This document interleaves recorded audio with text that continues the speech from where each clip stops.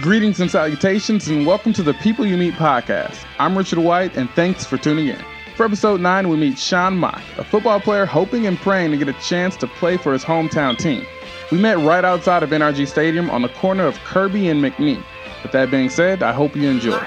So my first question, in your own words, who is Sean Mock?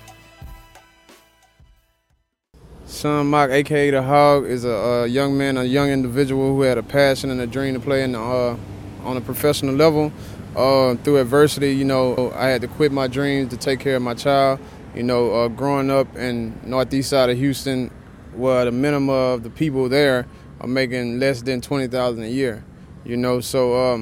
I always been like at the bottom. I was never raised with a silver spoon. Nobody offered to take care of my daughter. I wasn't looking for it, so I just put my dreams on hold and I had to be a man and take care of my responsibilities and do what I had to do. The Houston native and Forest Brook alum played defensive end and linebacker. He got a few offers, but decided to stay in state. My first school was Texas College in Tyler, Texas.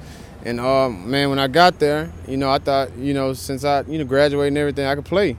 I get there, they say, you're not eligible, so they was like, you don't have the requirements to be eligible this year, but you can play next year. So I'm thrown in the, thrown down again. And so I'm like, man, okay, here we go. So I decided to leave there. I didn't really like it, so I decided to leave there. Stayed there maybe a year and a half, and then I went to Blinn Junior College. I got to Blinn Junior College. Cam Newton had just came in 2009. Got a chance to practice over there at Blinn and do some work at Blinn. And then I got a walk-on position at Lamar University. So I went to Lamar University. I played 2 spring games there for 2 seasons because I redshirted when I got there too, because I was already behind from high school, And so that's when I had a newborn come up. So I actually had to drop school, had to go get a job, and had to, do what I had to do to support my child. In 2010, he becomes a father, and in 2013, between balancing a child and going to school, he decided to come back to Houston. Through recommendations, he began playing semi-pro football. It was just something to do, man. At the end of the day, you still got to work, so you don't have as much as time as you want to just focus and put in football. Because after that, after the game or whatever, or you have to go back home, you got to go back to work the next day and stuff like that. So I really couldn't put 100% in what I was doing, but I did come out on top. Like I recorded like maybe 10, 11 sacks, the first 3 games.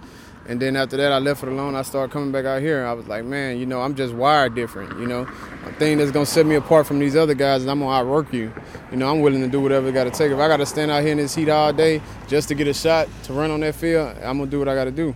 Sean is familiar with the feeling of having your back up against the wall. But a recent turn of events made him decide to give it one more shot. Man, the final push is crazy because I had been a coach for Umbah ISD for 5 years.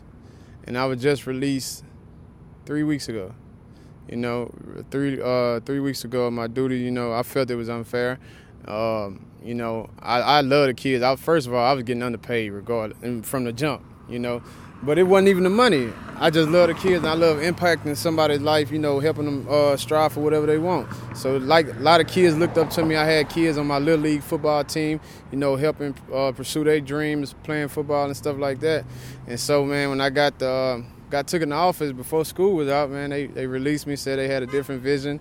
They felt like they wanted to use another coach in there. So after that, I was like, man, I'm up to nothing now.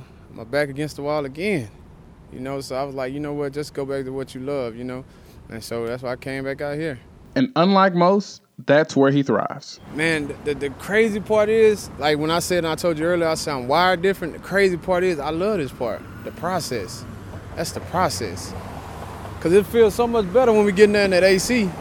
But the process, joy wouldn't feel so good if it wasn't for pain.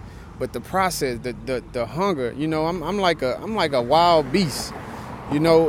Just like, Eric Thomas said, man, it's like a lion chasing a gazelle. If the gazelle hurt, the lion not going to mess with him because he's in love with the process. He like to chase, So that's how I look at it, man.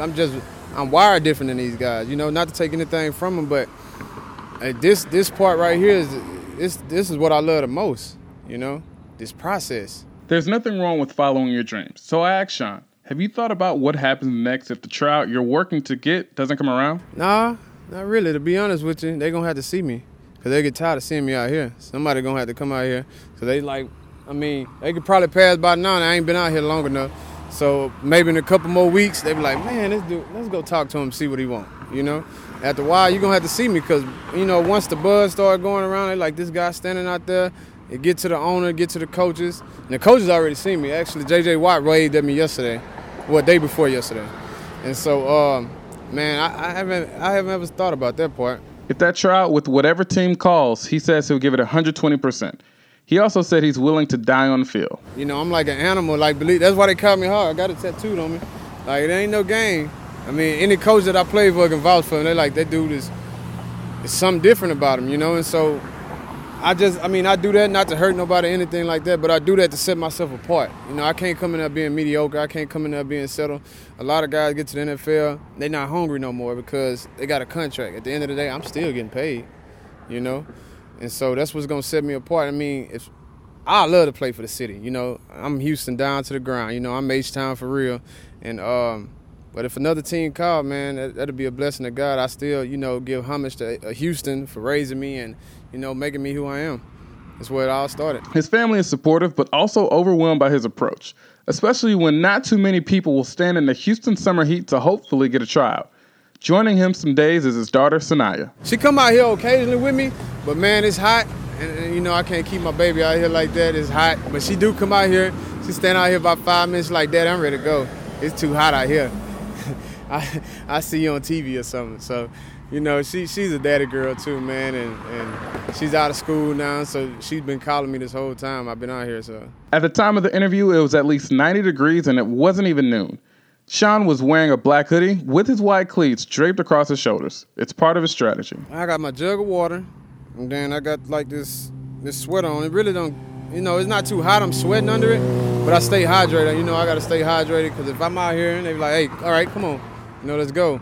I got to be hydrated and stuff. So I'll leave here, might walk over there, you know, get some water, you know, some electrolytes, Gatorade and stuff like that. Sit down for a little minute and come back, camp out. Yeah, I get here early in the morning so I can catch like everybody that works in the office and, you know, owners and all that stuff. They got to go through this way.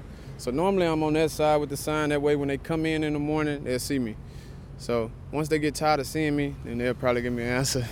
Sean couldn't care less whether you agree with his method. He's doing the best he can to fulfill a dream by any means necessary. Man, you do what you want to do. This your life. This is my life. I only got one life to live. I don't want to be one of them, oh, I could have did this, or I could have did that. A lot of people ain't got the guts and the pride to stand out here. So that's another reason why I'm wired different. I know a lot of good football players, but they ain't got the pride to stand out here, you know? And so you got to swallow your pride and just believe in yourself at the end of the day. Ladies and gentlemen, Sean Mock. If you're interested in knowing more about Sean, I'll have his contact information in the show notes. Our music is by Mark Henry Beats, and our image is by Evan White. Be sure to follow us on Twitter at TPYMPod, on Instagram at The People You Meet Pod, and The People You Meet Podcast on Facebook. If you like this episode or any others, be sure to leave a 5-star review and spread the word. We can be found on iTunes, Google Play, and SoundCloud. I'm your host, Richard White, and thank you for listening.